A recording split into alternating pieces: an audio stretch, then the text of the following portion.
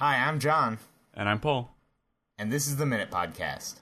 If you give a mouse a cookie, I'm pretty sure he'd write a book. But give us 60 seconds of footage and we'll tell you where to look.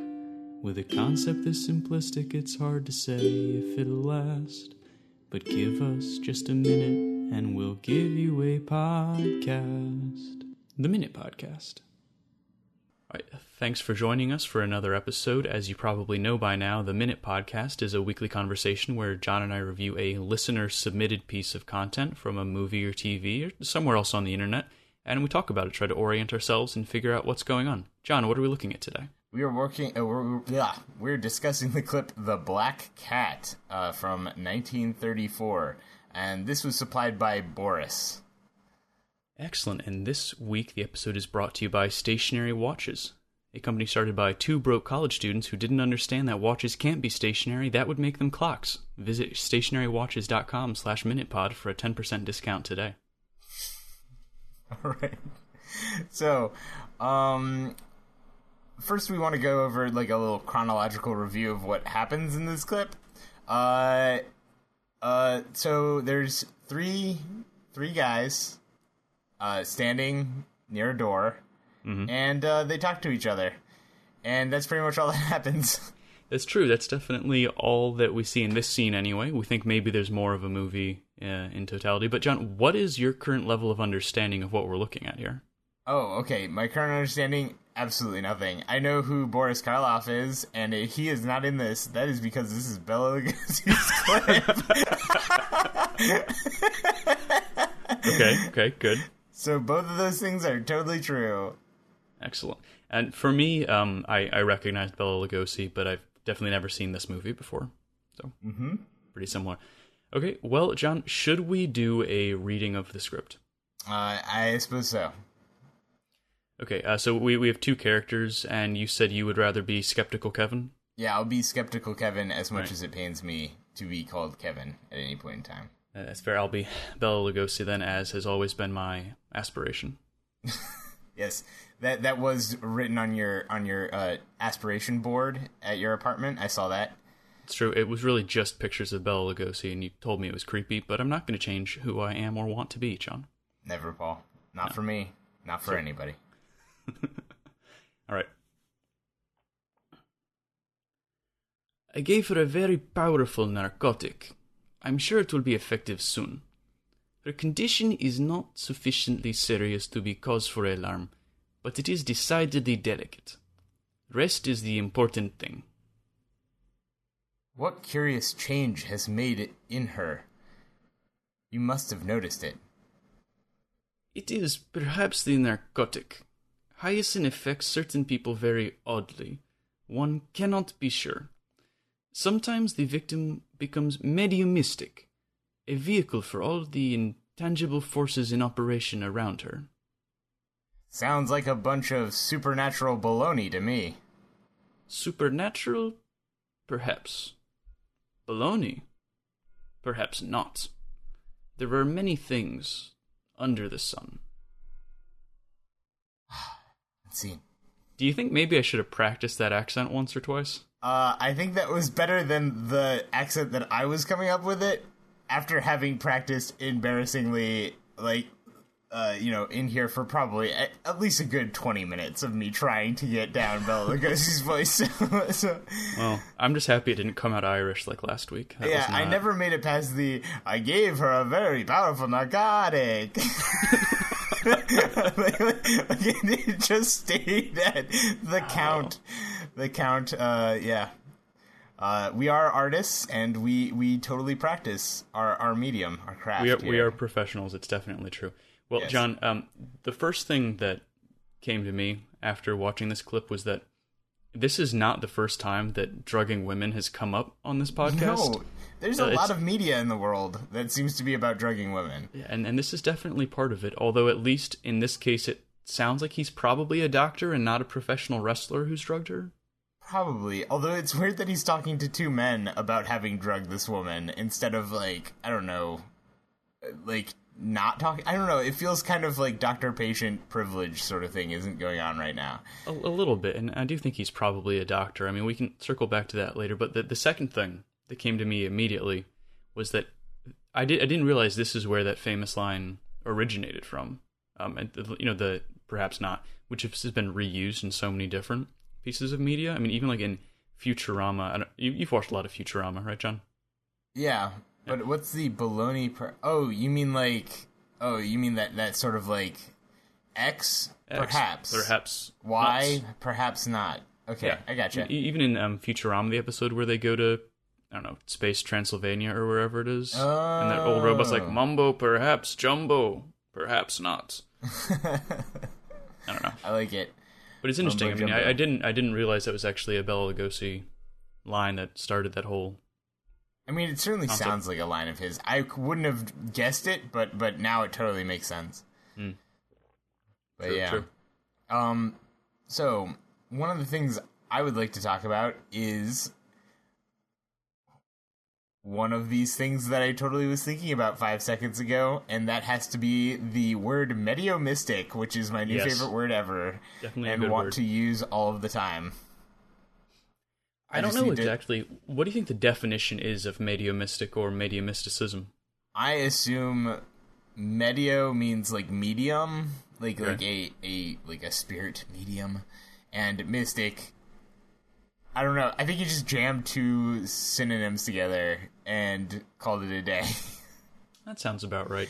But it's so cool sounding, mediumistic. It sounds so official. I feel like if I break that out in like a class, like my students would be like, "Oh, okay, this is something we should know about now." Bring up a classic example of mediumysticism in the arts for your students. Exactly. Yeah. Well, we also learned that mediumysticism is a side effect of hyoscine. Yes. Which is apparently a narcotic. So I'm interested, like, what would the commercials be like if they were trying to get hyoscine out on the market today?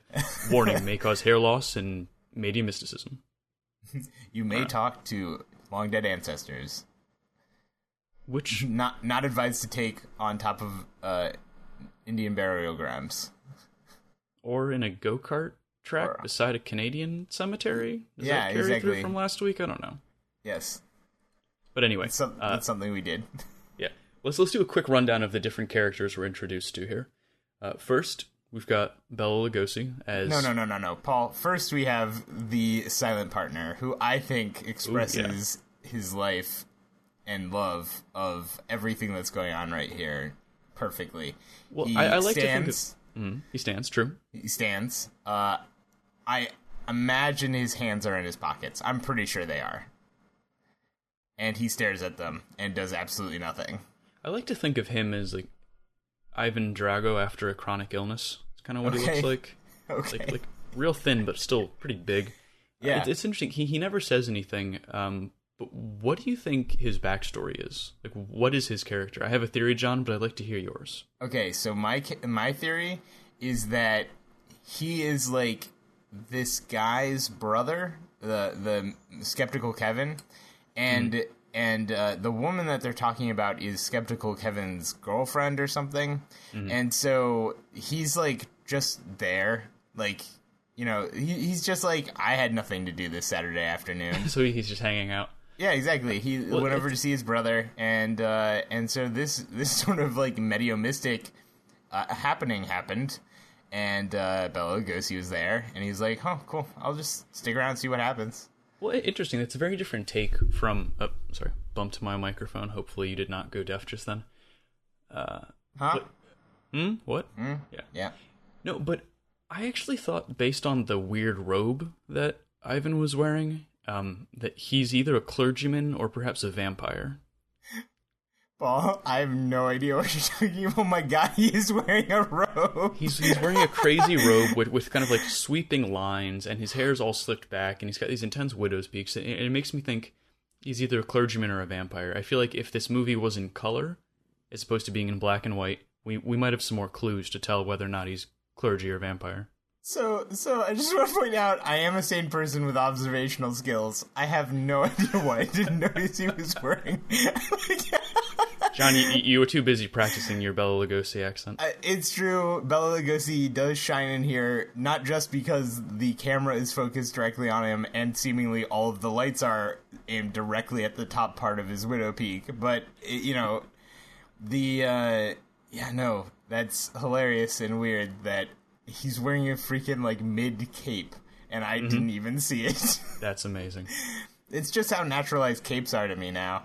Yeah, it's got to be what it is. Okay, so that's one of the 4 characters. Yes. 3 visible characters, 4 characters overall in this mini narrative that we are exploring.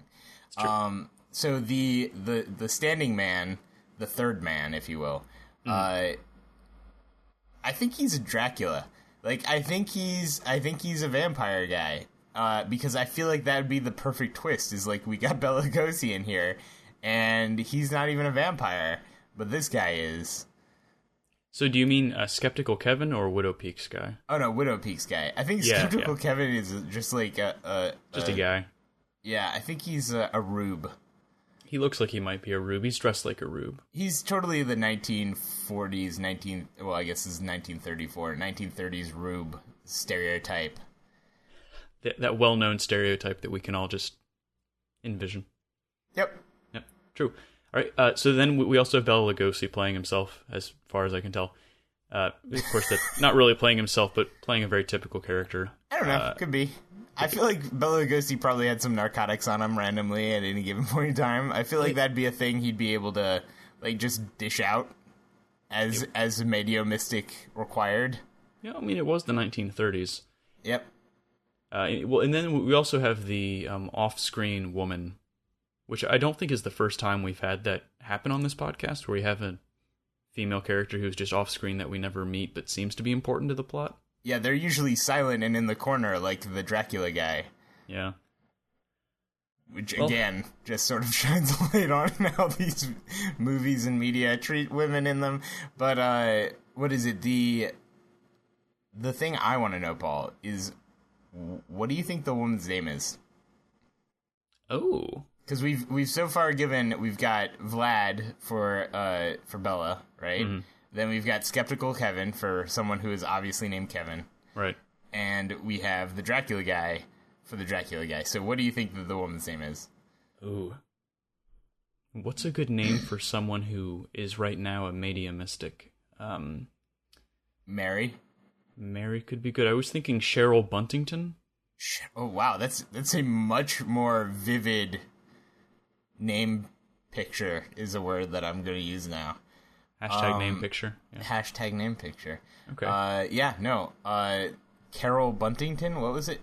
No, Cheryl Buntington. Cheryl Buntington. Although she could be a Carol, we don't see enough to know. But I'm picturing that she has sort of a bob haircut going on a little bit. I was thinking one of those, finger curls sort of things. Oh, maybe. But I guess that would be more 1900, 1920. I don't know. What were women's hairstyles in 1930s?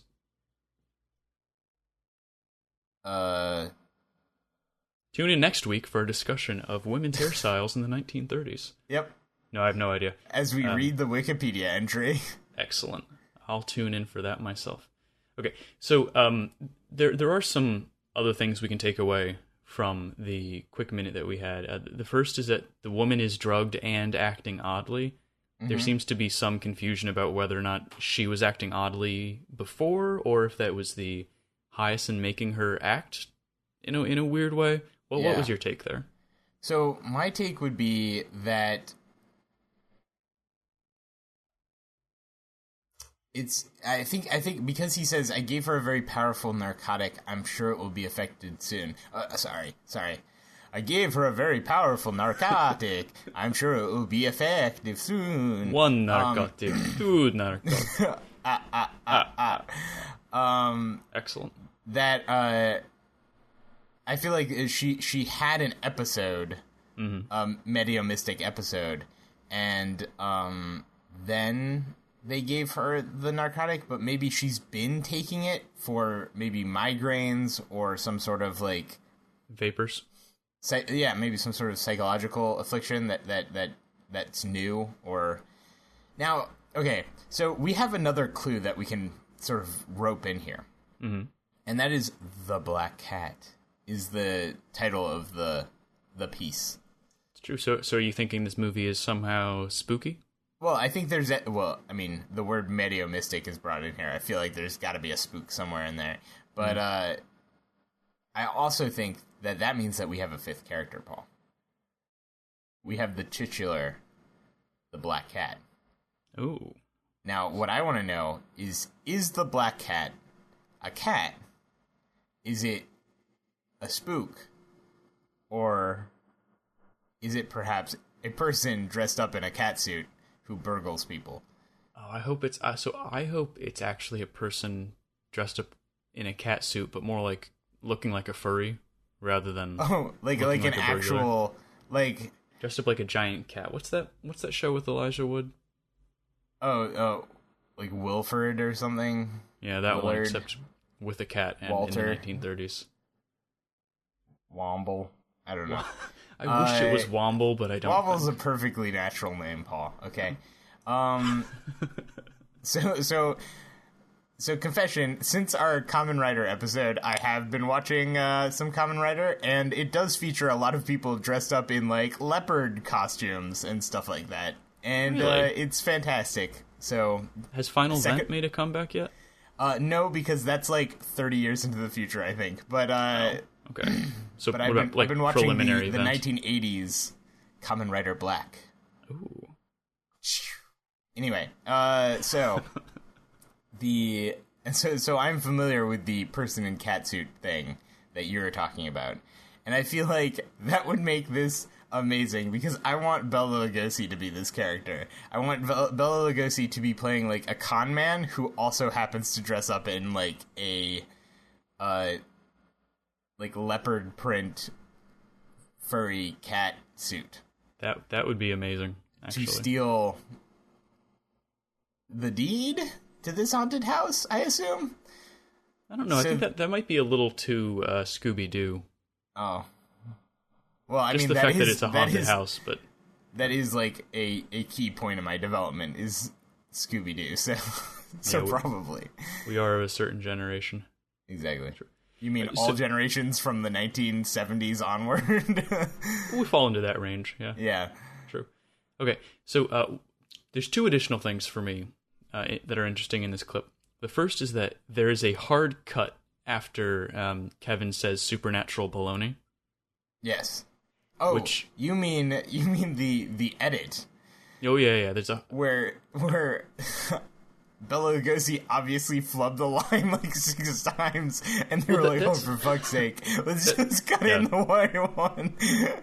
That's what I was wondering. Is did Bella flub the line? Was this an improvised line that everybody thought was so funny that they just lost it the first time?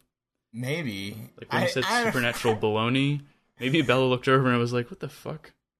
Baloney. Baloney. Baloney. Baloney. Baloney.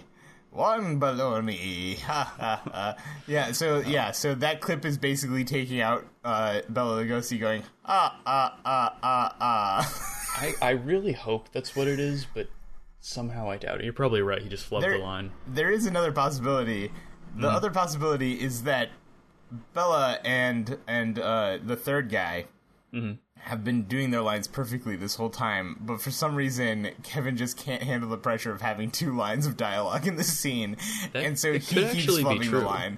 But then like the thing is so like they're just trying to connect Kevin's good bits with Bella's good bits, and then so it's just this like massive, clip, like breaking the reality of the scene in every way as like Bella's head flips back and forth on the screen.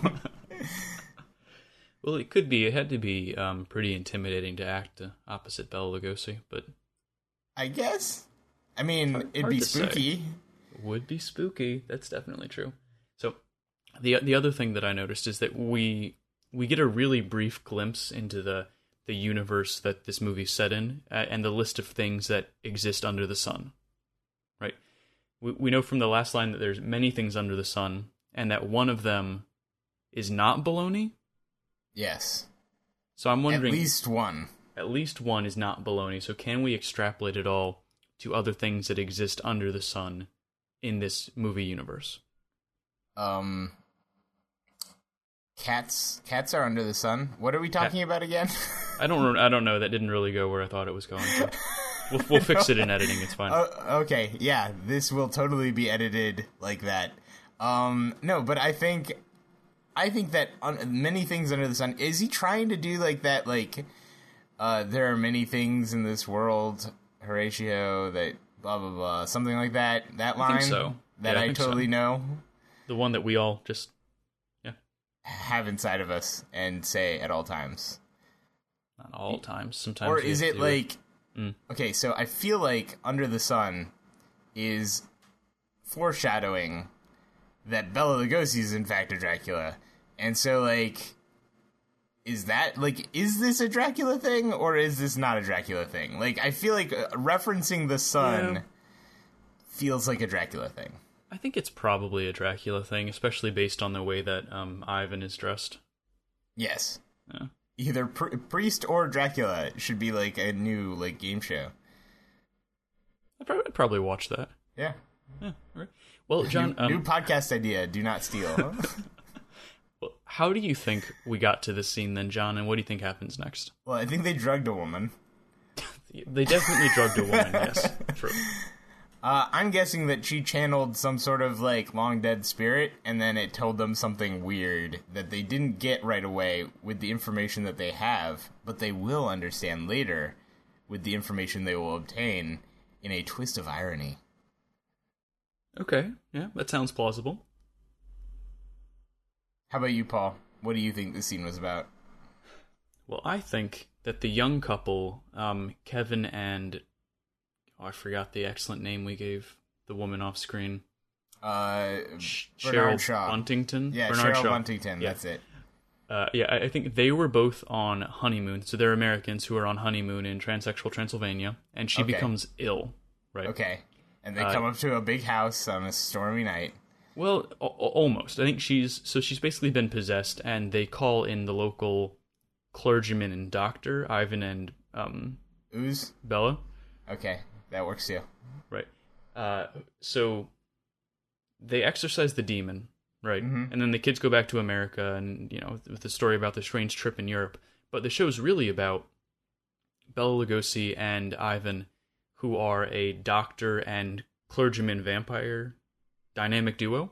Oh. Who were just sort of having an adventure together. I like this idea. I like the idea of... like, them having this sort of back and forth, like, Bella being, like, a hardline atheist, and the priest being, well, a priest? A vampire. Yeah, and vampire, yes. A vampire priest. Like he switched sides, and now he has to drink holy water instead of blood, or blesses, I don't know, something like that. Something like that. And so they have, like, witty banter. That's what I'm hoping, and also the meaning of life. Yeah, my theory as to why there was that hard edit after the word baloney was used, is that this dynamic duo was cursed by a gypsy. Okay. So that in each one of their wacky adventures, someone at some point has to say the word baloney. So like a very minor gypsy curse. And they forgot to add it the last time, and so, like, they had to edit it in. I don't even think they had to edit it in. I think they just got so upset when someone finally said baloney. They were like, oh, the adventure's going so well, maybe no one's going to say baloney this time. But I think they had to edit out the reaction to the word baloney. I really just want to see Bela Lugosi just, like, light up and laugh. Like, heartily. Like, I would be disappointed if it wasn't, like, laughing like the Count. Like, but I kind of need to see that happen now. I think that's going to be a Google search I do after this. Bela Lugosi laughing. Over salad. Well, John, do you think we can recommend this clip and entire movie? I mean, I think I could if it was, like... if I had another clip, maybe? I don't know.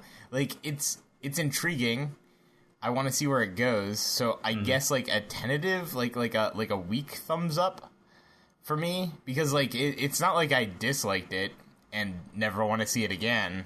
I would totally watch, an old black and white film with Bela Lugosi in it called The Black Cat. But I'm not really sure that there's anything in here that's like, you gotta see this. It's amazing. Yeah, I think I pretty much agree. I think it's a soft recommend for me in that Bela Lugosi's great. I generally like movies from the 1930s as much as any other time period, and the dialogue's pretty good in this scene. So if there's the same, first, folks, Paul is lukewarm on all time periods of film. I'm equally lukewarm to everything. Yes. It's true. But no, I mean the dialogue's pretty funny. Maybe all of the dialogue is sort of out of place in modern cinema now, and could be entertaining. I would want to see if there's just more like random like fix clips in there. Like I want to see if it's Kevin or Bella who's like a little too drunk to be acting right now. Oh yeah, do an in-depth investigation on who's really ruining the film. Yeah, exactly. I think it'd be interesting. So I would like to say that this video automatically started playing. So this is a clip. So it cuts after the 55 seconds or whatever it is, and then it automatically went into an amazing looking documentary on the rivalry between Bela Lugosi and Boris Karloff. I didn't actually watch any of that. Oh no, I totally started watching it because I was like, yes, sign me up for this. And then when the bald, mustachioed, like push broom mustached guy wearing, like, obviously just some sort of, like, voice work actor, something like that, when he walks on set and he's sporting the stereotypical Bela Lugosi, like, cape and talking about, like, Bela, when he turned down an acting opportunity to be Frankenstein, he said, I'm a serious actor. I would never be plastered in makeup and all this sort of stuff. Instead, it went to a young actor known as Boris Karloff or something like that. And it was just, it looks so terrible and beautiful at the same time. So you're saying that you do recommend I do recommend watching the clip and then continue watching the horrible documentary that seems to go afterwards. So, all right, I'll have to check that out myself, but it sounds recommendable. Mm-hmm. I mean, he's in costume while doing this. Like, it's not like he doesn't even wear, like, an old-timey sort of suit. He's wearing Bela Lugosi's, like, the pop-collar cape. Like, it's so strange. Yeah, it's bad. I mean, like, you're flipping through channels, instantly what this is about. I guess that's what they got going for it there. Yeah. All right, well, let's all watch that and reconvene on Twitter. Okay. Great. Well, we need to do a quick thanks but no thanks to Frank S.R. Hot, who recommended that we watch a clip from The Good Place, which, John, we've both seen, correct? Yes. Yeah. So we quite like The Good Place, so obviously 2 thumbs up. Yeah, 2 thumbs up. We recommend it, but can't really do an episode on it. A big thank you to Boris for recommending this week's minute. I think it was our first black and white minute, which, great, a lot of fun. Yep. If you want to support the podcast, you can review us on iTunes or wherever fine podcasts are downloaded. You can reach out to us at the minutepodcast@gmail.com or follow us on Twitter @minutepod or find us on Facebook. This episode, as always, was hosted by John Ward and Paul Rieberg, produced by John Ward with theme music by Paul Rieberg. Thanks, and we'll see you next week. Goodbye. Holy crap, you made it to the end. We'll be back next week to do it all again. Until then, be well and be sure to take a minute. The Minute Podcast.